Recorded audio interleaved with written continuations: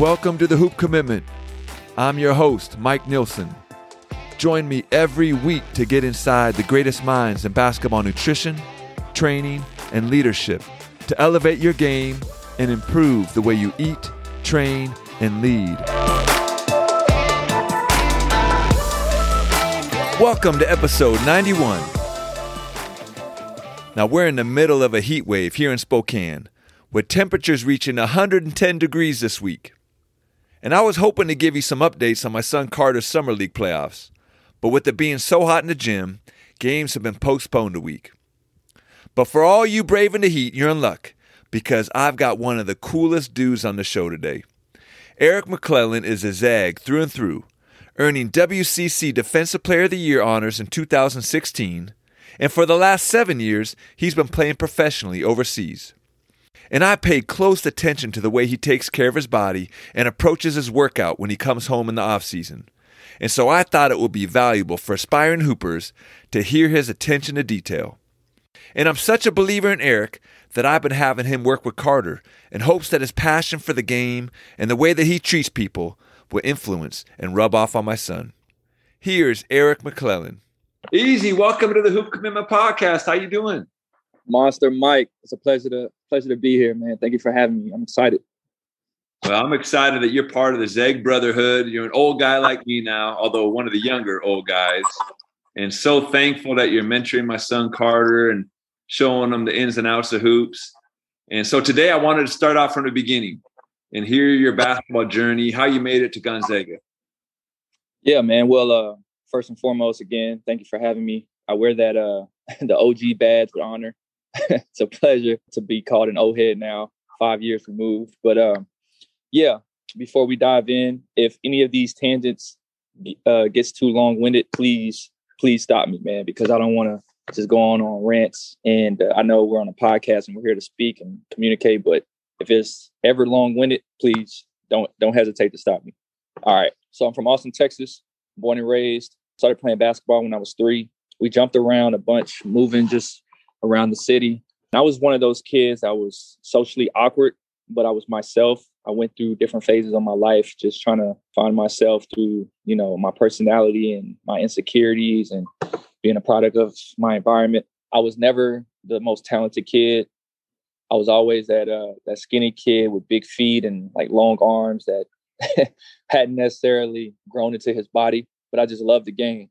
As cliche as it sounds, and I'm beating a dead horse, especially after his tragic passing, but, Kobe, just watching Kobe, being introduced to him. I remember us as a family just being surrounded by the TV, late night, watching him play, and he kind of sparked the obsession. I was that kid that if I couldn't find any friends to play with, I would go to the court by myself. I loved the game. I wasn't good at it, but I loved it. The passion grew and grew. I started coming into my own in terms of my personality and my individualism. My game caught up to my body, but that was only through, rigorous and ridiculous work ethic and work and discipline. But there's a lot to be said for just passion, right? Because we read stories all the time about, individuals who aren't as talented, or they don't have this resource or that resource, or they come from certain circumstances, but they still prevail. That would be, one of my messages to kids, just growing up. And whatever your inspirations are, you can do anything and everything you put your mind to. But high school, I didn't play my freshman year in high school. I didn't play my 8th grade year, mainly due to off the court issues and academics or lack thereof. My sophomore year is when things started to click for me. I ended up starting on varsity my sophomore year, just kind of weaning out what wasn't serving me, what wasn't fulfilling me, what wasn't serving my purpose, my higher version of myself, or what I wanted it to be. Those 2 or 3 years in high school, really served as building blocks for me, because I started to figure out who I wanted to become, who I wanted to be, and if I was really serious in basketball. And that attitude, the beautiful people placed around me, all the experiences, all the mistakes, it's led me to be the human being I am today. And I'm very proud of myself. What does that look like not playing basketball, eighth grade, ninth grade? You're not taking care of business in the classroom, maybe not being your best self. Who helped you turn it around, and what was that process like? So my mother was raising four of us, a single mother, three boys and one girl. And we were all getting in those teenage years. And you know, those teenage years, the teenagers always think they know what's best for themselves, or they they think, you know, they have all the answers. And that was the case with us. You know, we grew up pretty fast. You know, I always thought I loved basketball until, you know, my actions weren't aligning with what my goals were. I mean, I knew right from wrong, but I thought I could just show up and play basketball. And needless to say, that's never the case. Everything has its balance, right? You can't get one without the other. For every action, there's a reaction. I wasn't bad academically, but I was just a class clown. I was I like to make people laugh. At that time, I enjoyed being the center of attention because of insecurities, right? I was insecure. And those moments in time allowed me or didn't allow me to pursue basketball at that time. And I was, you know, I reaped the consequences of my actions if I wasn't aware and intentional about, you know, having to assess what I was going through or what I've been through or what I was doing, not only harming others, but harming myself as well. There's no Eric McClellan at Gonzaga. There's no Eric McClellan going to college. There's no Eric McClellan today as the young man I am today. So my mother, she raised us, you know, she raised us to be respectful, to be genuine, to be loving, to be kind, all the core values that you would want, you know, in a human being. But again, we're a product of our environment. So, you know, hanging around the wrong group or misbehaving out of lack of attention or anything, man, you know what I mean? And I had a great life growing up. I was surrounded by people who loved and cared about me. So during that time, 8th and 9th grade year, you know, I was doing things that I wasn't supposed to be doing. And there was a time where I was failing 2 or 3 classes, and I had to go to summer school going into my sophomore year.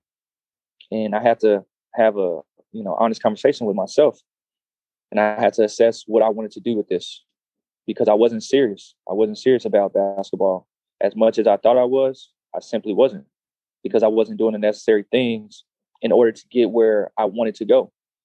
There was just a lack of awareness.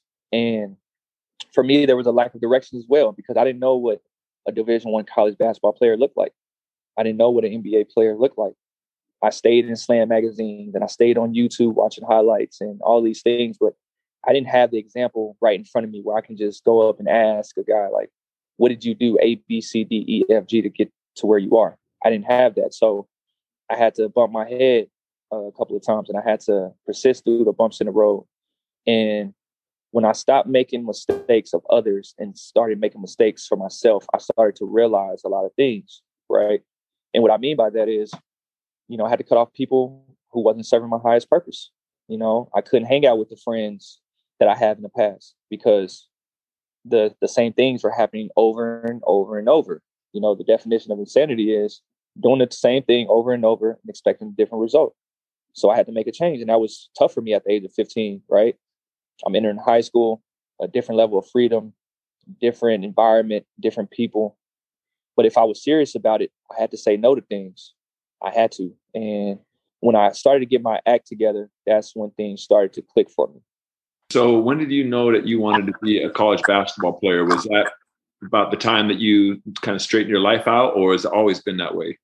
I always knew I wanted to be the best basketball player I could. When it became real for me was my 9th grade year. And this is when technically I'm not good at basketball. So I joined the ANU team. They kind of poached me away from my previous ANU team, in which I felt super comfortable. And, you know, I was quote unquote the best player. And this team was the best team in Austin. So they kind of poached me from them. And I viewed it as an opportunity to play with the best players. So my 8th grade year, I played with them. In my 9th grade year, I played with them as well. And I was super insecure about my game because all these guys were so much more mature than me, man. They had muscles, they could touch the rim, they can bench 145, you know, they could run out of the gym. I mean, I'm telling you, every athletic advantage I couldn't believe how fast like these guys were maturing. Like 7th, 8th grade, like half my team is dunking. You know, I'm like 5'6", 130 pounds, soaking wet. I mean, just athletically gifted. I was super insecure, man. And, you know, at that time, I needed positive reinforcement. So this is my 8th grade year going into my 9th grade year. We go into one of the biggest tournaments of the summer. I think it was our last tournament of the summer. I think it was in Dallas. It's probably a gas or a Great American Shootout. I want to say it was in Dallas. And, you know, scouts are there, basketball publications are there, but my head coach isn't there. And my head coach, he wasn't good about giving me positive reinforcement at that time. He was just, you know, he expected us to be great, you know, and I wasn't that. I lacked confidence, and that wasn't me, but that's been me for like a year and a half, just because I'm around all these guys that are just superior to me athletically and skill wise. So he doesn't make the trip. He's sick. And our assistant coach, he coaches the entire tournament. And the assistant coach, he's the complete opposite. He's always giving me nuggets of advice, always giving me positive affirmations, always in my corner, right? He's always settling me down. So I go in that tournament and I play the best I've ever played in my life. And going back home, I remember I wasn't into this stuff at all. But one of my friends said, you should look on Texas Hoops. So Texas Hoops was rivals. So like they would have all the rankings and stuff. So they had the rankings for the freshmen going into high school in all of Texas. So I get on there and I'm like 56 in the state. And I started crying. I just like, my heart dropped in my stomach, like, because I couldn't believe it. I haven't had a good tournament all summer. I lacked confidence. I was super insecure about myself. I didn't think I was up to par with most of the guys that I was playing against or with. And then I look at that ranking and I'm 56 in the state off of one tournament. And I just started crying, man. And then that's when it was like, okay, that's when it became real in my mind. Like, okay, I could possibly do this. I could actually possibly do this. And not that you need that instant gratification, but for me, I did need that. I needed to see my name. I needed to see an article where, you know, my strengths were, my weaknesses, the tournament that I had. I needed to see those positive words. And that lit a fire under me, like, okay, this is serious. I could actually do this. And going into my 9th grade year, obviously I didn't play. And that's because I felt as though my itch didn't stink. And I had to learn, no, it does. Like, there's nothing special about you. You're not entitled to anything. No one owes you anything. You haven't done anything. Like, who are you to just show up and think like, you know, everything is kosher? But those are the obstacles and challenges that were meant for me. Like, they weren't there. And at the time I didn't understand, but now I understand those obstacles and challenges are there to serve you. They're not there to derail you. They're there to help you. And, but yeah, my 9th grade year, my 8th grade summer going to my 9th grade year, that's when it became real for me. And it wasn't a straight shot from high school to Gonzaga. You made a couple other stops on the road. Tell me about that journey. Yeah, so I didn't receive my offers until April of my senior year. So I received 4 offers, one from Tulane, one from Wichita State, one from Northeastern, and one from Tulsa. Those are my 4 offers. And I'm assuming, knowing what I know now, that the schools missed out on the guys that they were recruiting at first. And then, you know, I had a really good senior year. My team was really good. And we played 5A in Texas. And, you know, we were adequate. We were an adequate group. So I'm assuming those schools, those coaches, they missed out on guys that they're recruiting at the preset. But I go on a visit to Northeastern and I go on a visit to Wichita State, but I don't go to Tulane. So in Texas, the year prior was this guy named Jordan Clarkson. He's from San Antonio. And I kind of grew up watching him just because he's right down the street. Austin and San Antonio, they're about 45 minutes to an hour within each other. And I just remember watching this dude play. It's just like, man. And this is when I started getting into like all the rankings and stuff. So every tournament he was in, I would look like, I would look to see what he did. And he was like they had him number 2 or number 3 in the state. And coming out of high school, he wasn't highly recruited as well. He went to Tulsa.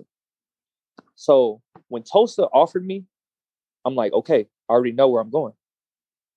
I'm going to Tulsa.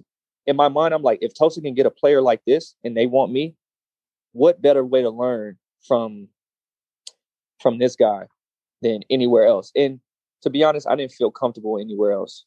On my visit there, I felt comfortable with every single player, staff, personnel wise, the environment, the campus, everything just felt right.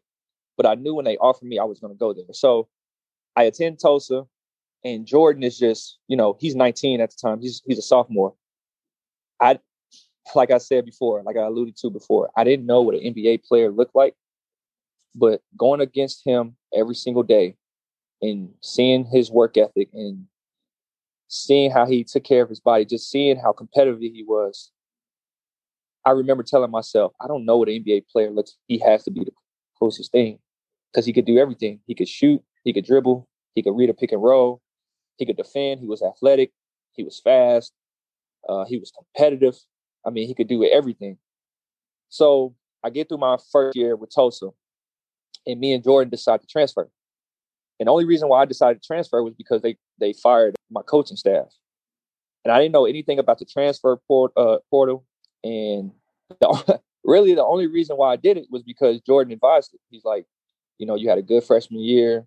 You have eyes open now.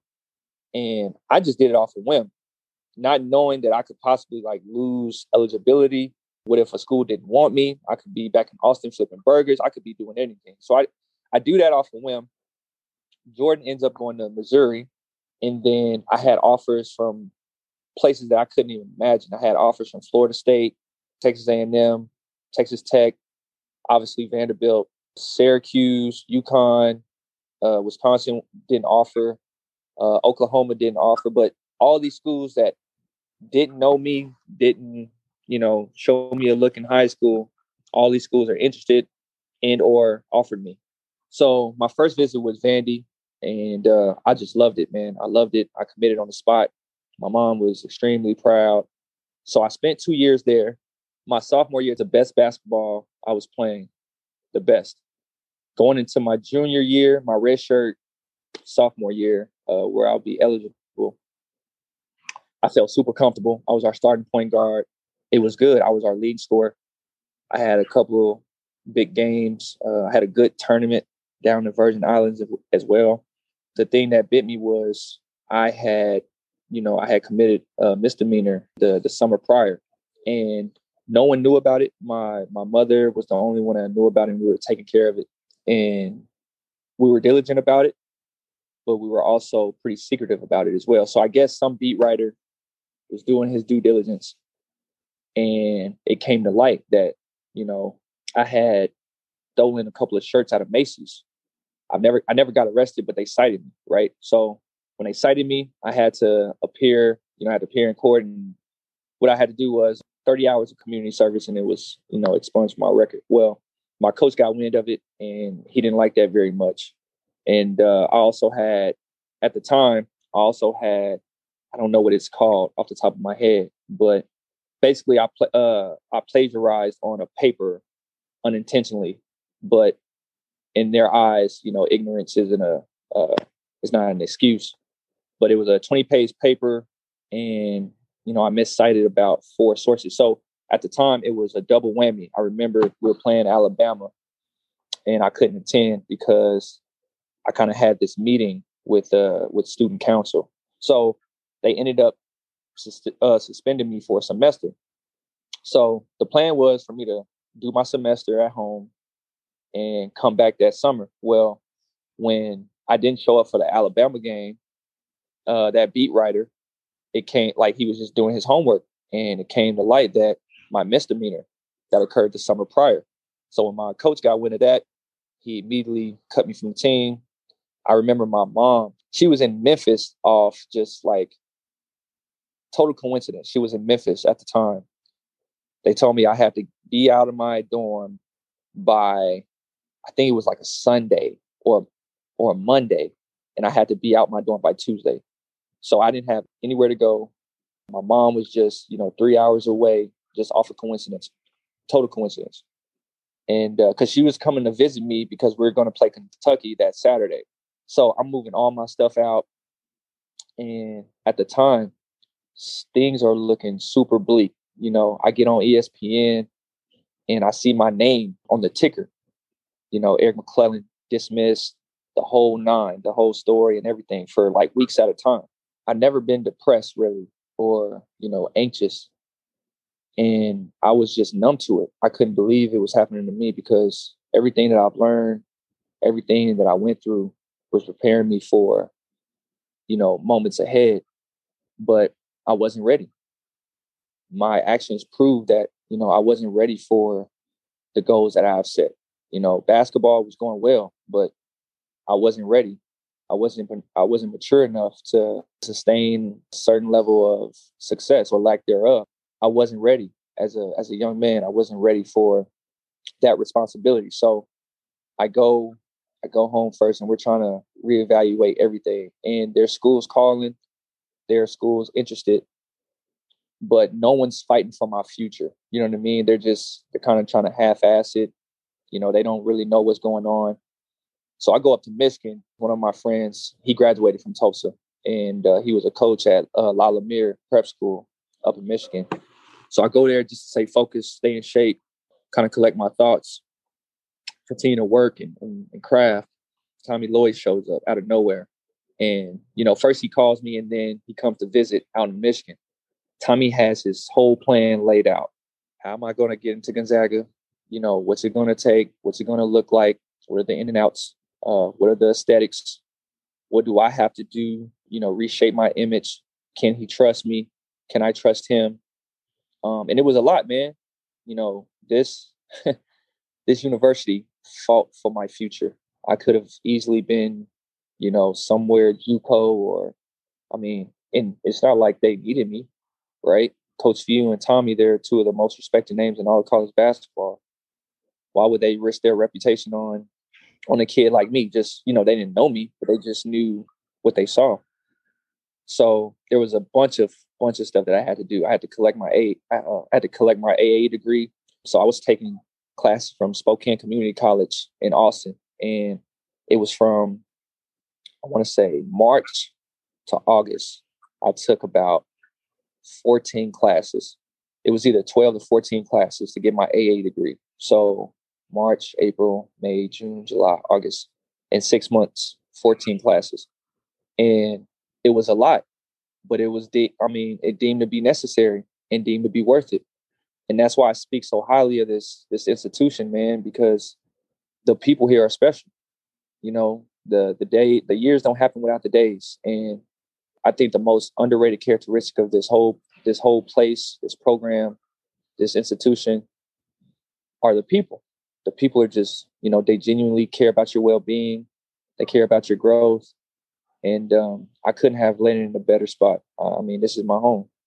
That's a cool story. I always wondered why you come back to Spokane every off season, and that's got to be a big part of it, huh? Yeah, man, it just makes sense, you know, and especially in terms of what I'm aligning with right now, in terms of my career. You know, I could easily go to Austin or somewhere else and be distracted and, you know, be around friends, but that's not my aim right now, right? My aim is to continue to grow on and off the court. Like I said, the people here, my friends are here, my resources are here. I get to play basketball every single day. I get to be around people that, you know, I love and I care about, people that I haven't seen in years at a time. We get to catch up. I mean, and you know, Spokane is the most beautiful place to be in the summer. So it's an easy decision for me, you know, given what I'm aligning with and where I'm at in my career. It's a no-brainer for me to be up here during the summer. Well, you mentioned the idea of not being distracted, and I think that's you to a T. You know, I think when I talk with you, I never see your eyes shift in other places. You never seem distracted. And then when I think about your workouts, you are so meticulous with the way that you take care of your body and your consistency. And I would love for you to kind of go through what the day in the life of Eric McClellan is when you're here in Spokane. Yeah, no problem. So a typical day, I wake up around 7 o'clock, make a smoothie, get some breakfast in me. If I have to jet, I'll just make a smoothie. and I hit the gym. So the last couple of summers I've been doing jump training at U District, and we usually do that around 6:30 in the morning. Once I'm done with that, I'll go to GU around probably 8 or so, lift. Depending on whether or not managers are free, we coordinate a time to get on the gym or get in the gym. That'll be around probably, let's just say 12 or 1. So like on Tuesdays and Thursdays this summer, I haven't been home until like 12 maybe, just because I get up pretty early around 6, jump train, go to GU lift. Like I said, depending on whether or not the managers or GAs are free, we get on the court for about an hour, hour and a half, and then I go home for lunch. Typically just chill, go stretch. Now I'm getting back into the groove of things where it's 2-a-days. So I come back here around 6 or 7 if I'm not training other kids around the city, and I work out again. But it's pretty monotonous and it's pretty routine for me, but that's a typical day.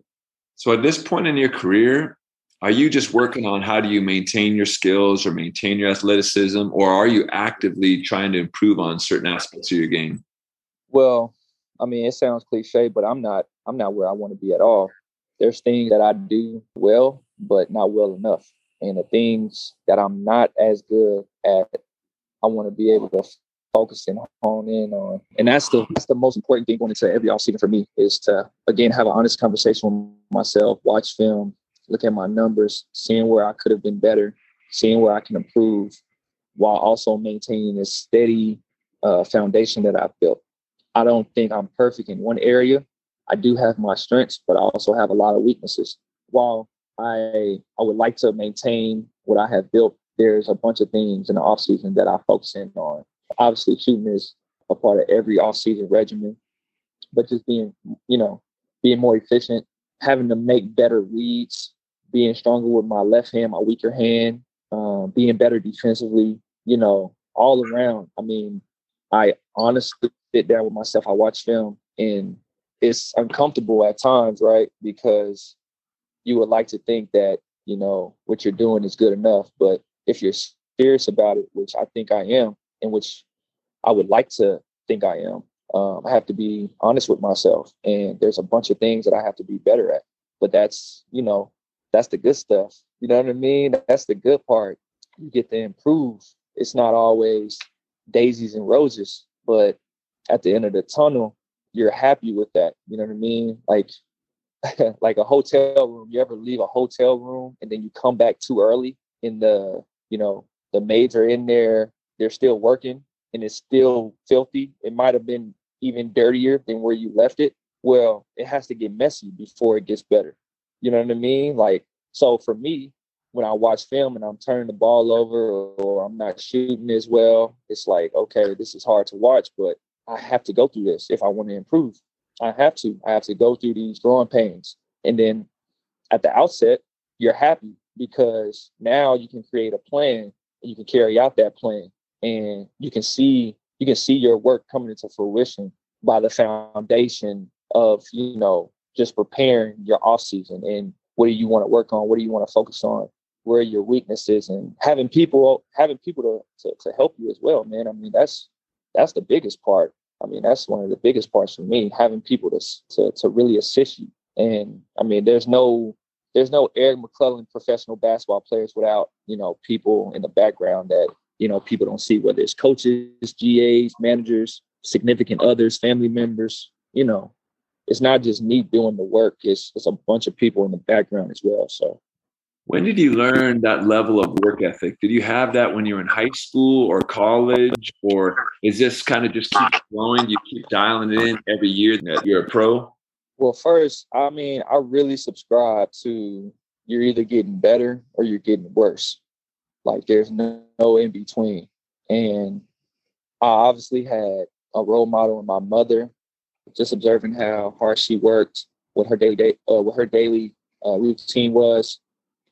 And it was, completely unconscious, but I saw it, right? And just observing her, she taught me how to go get it, but no one taught me how to sustain it and how to keep it. That's been the challenge, right? That's been the challenge for me. Just, I worked so hard to get here. Why not work hard to stay here? So the magazines, the books, the mentors, the YouTube, just anywhere where I can find inspiration and just figuring things out, man. Just I want to be able to figure things out. I want to be able to problem solve. And one of the underlying characteristics of all these successful people that I've ever read about was obviously their diligence and work ethic. And I've seen it with my own eyes. That's what has helped me as well, where it's like, okay, where I'm really able to lock in to something and I'm really able to focus. I've seen it work. And that works for me because I believe in the science of things. I like to know why things are the way they are. And it's not one size fit all. You know, there's more than one way to skin a cat. But as it pertains to, you know, my craft in basketball, and this is anything for anyone trying to be successful. That work ethic and that discipline, it has to be one of your foundation building blocks. It just has to be. At least for me, that's been the case.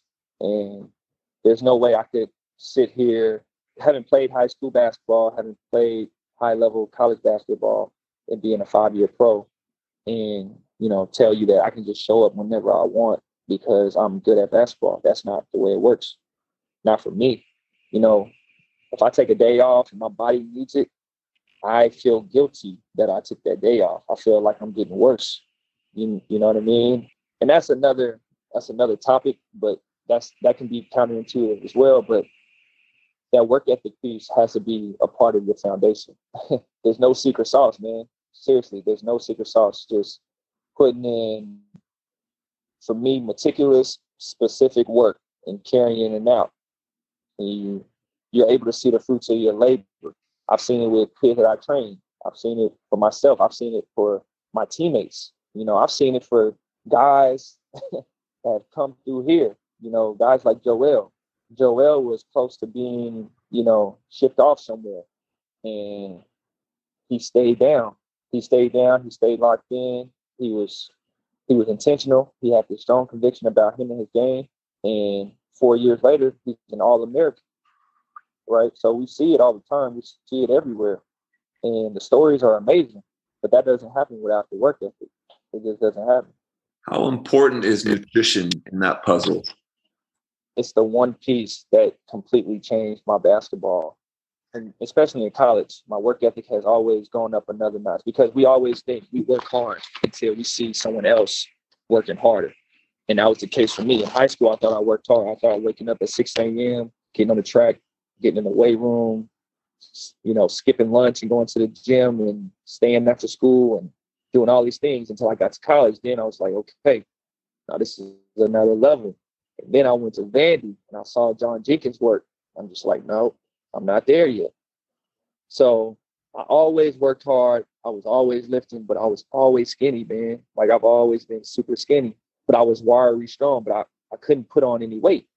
And I was always wondering that because I was always asking my strength coaches what I could do, if they could create a meal plan for me. You know, what am I doing wrong? Until I saw the McDonald's documentary on Netflix, Super Size Me, I think. I didn't realize what I was doing to my body because I was eating my freshman year, sophomore year, and halfway through my junior year. I was eating like fast food 4 times a week. I was eating candy every day. I was drinking sodas every day. And I didn't know what I was doing to my body because I was like, okay, I'm working out still. I'm sweating it out. You know, I'm still lifting. I'm strong. Still eating salads a couple days out of the week. So I'm fine. But I didn't know what all that processed food was doing to my body. All the sugar was doing to my body. The soda, it was killing me. And I had broke my foot at Vandy as well. And I broke my foot again here, so I had to sit out my first semester at Gonzaga, and my foot was fractured. And then after that, I started doing my own research, my own diligence. And when I cut out the soda, when I gave up the candy, when I gave up the Swiss rolls, the Sour Patch Kids, when I stopped eating fast food and started cooking dinner in my apartment, my body literally transformed in like 2 or 3 months. So my junior year, I went into the off season 184, like 9% body fat, 8% body fat, which is ridiculous because I'm already skinny. I cut out everything. No sugar, no sweets, a lot of whole foods, a lot of vegetables, a lot of fruits, nuts, berries, legumes, lean meat, no pork. I don't eat pork. A lot of chicken, grilled chicken, turkey. And I came back, I want to say the second week of August, we measured everything, vertical, body fat, weight, everything. I was 197, 4% body fat. So I gained 13 pounds and I went down 5% body fat. In my body, in my mind felt amazing. Like my mind felt clear. My body, I didn't have all these aches and pains that I had once before. If that's one nugget that I can give younger players, fix your nutrition right now. If I had known that in my high school days and in my college days, earlier in my college days, it would have unlocked so many more opportunities for me, I feel like. I mean, obviously the practices are rigorous and they're tremendously tough, but my body was able to sustain us a whole season. Nicks are going to happen, but no major injuries. And ever since then, I haven't had a major injury.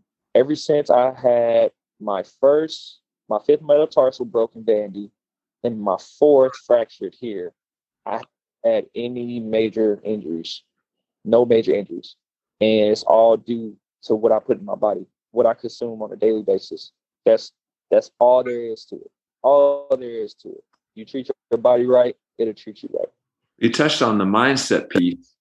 Are you doing any kind of studying, mentorship? Do you work with anyone to be able to help with mindset besides the work ethic? I know being in the gym will help with mindset. Making those changes like you did with nutrition and seeing the results will help with your mindset. But I've been watching the NBA playoffs. I think we've all seen Ben Simmons, a phenomenal player who has lost his confidence. And we know he can shoot, but doesn't have the confidence to shoot right now. How do you address that piece of your game? So I was introduced to yoga and meditation my senior year in college. And the reason why I started meditation was not because I was anxious or anything. I just thought it could give me an extra 1 or 2% as it pertains to my performance on the court. What I didn't know was how much it would actually unlock my game. We spoke about this before.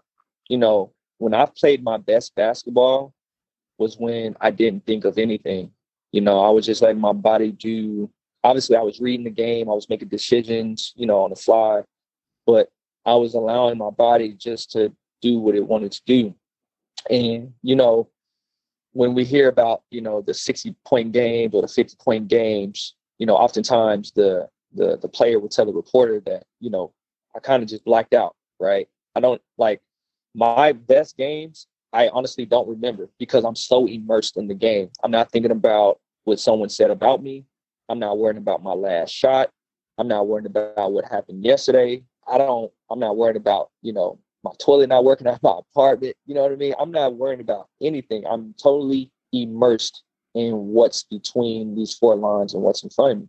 And that's something that, I continue to struggle with, right? Because it's called meditation practice, not meditation perfect. I meditate daily. I have to. Like it's just a part of my daily process.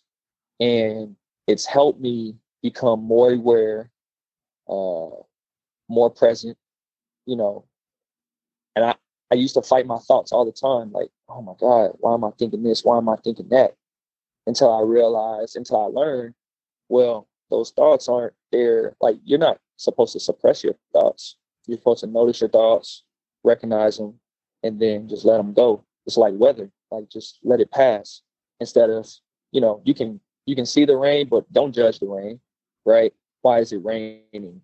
Why are the clouds gray? Oh, the rain's, pouring on my car. I just got my car washed. Just notice the rain. And with that, with that presence of mind, you begin to realize that there's not much there for a tug and pull. You know what I mean? Like there's no reason to fight the thoughts. And it sounds counterintuitive, but when I drift off, when I'm immersed in something and my mind starts to drift off, I'm not tough on myself. I calmly bring myself back to the present. I smell what's around me. I feel my toes and my shoes. I wiggle my fingers like I'm listening for sounds. And then I gently bring myself back to the present. So for me, that's helped me tremendously. Just meditating, yoga as well, the spiritual practice of being balanced, the state of mind, being balanced, being sharp, and everyone has their process, right? Everyone has their routine. I'm not advocating for anyone to meditate or do yoga, but it's done tremendous wonders for me, tremendous wonders. And a lot of these things we're talking about, basketball as it pertains just to the craft, but these things are lifestyle things that I'll carry on far beyond my basketball career. These are things that I'll be doing for the rest of my life. How do you know when to hang up the shoes? When will it be made clear to you that although basketball will probably always be part of your life, when is your professional career gonna end?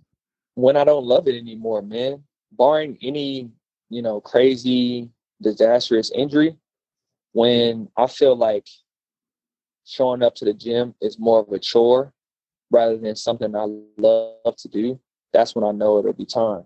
I haven't had that feeling ever in my life, right? And the overseas grind, Mike, there's no way. There's a way, but it's going to be filled with a bunch of frustrating days. But there's no way you could do what we do in any profession at any elite level, especially if you're a professional. There's no way you could do it if you don't love it, because you're going to go through every challenge, every obstacle, every bump in the road. And I tell younger kids that, can you go 2 months without being paid? Okay. If you go over there and you don't get the minutes that you think you should or could deserve, how are you going to react?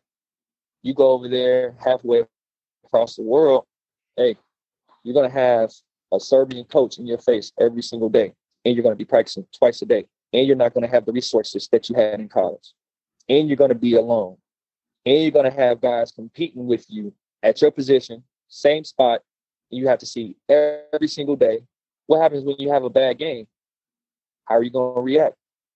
What if you don't have a car to drive? What if you can't cook for yourself? What if you don't have an Amazon Fire Stick or a PlayStation? How are you going to keep your mind sharp? We have, as professionals, we have a lot more time than we did in college because of the academic piece. We're no longer in school. So what if you do have a PS5 or an Xbox? Are you just going to play back, NBA 2K, Call of Duty all day? What are you going to be doing to sharpen your mind over there halfway across the world? Yes, we have FaceTime, but you're not going to see your mom, dad, brother, sister for about 9 or 10 months. Can you do that? There's a bunch of things to factor in when it comes to professional basketball. I can only imagine what they go through in the NBA. I can't speak on that. But what I can tell you is I've seen a lot of different situations in Europe, and it's not easy, man. It's not easy. It's not easy.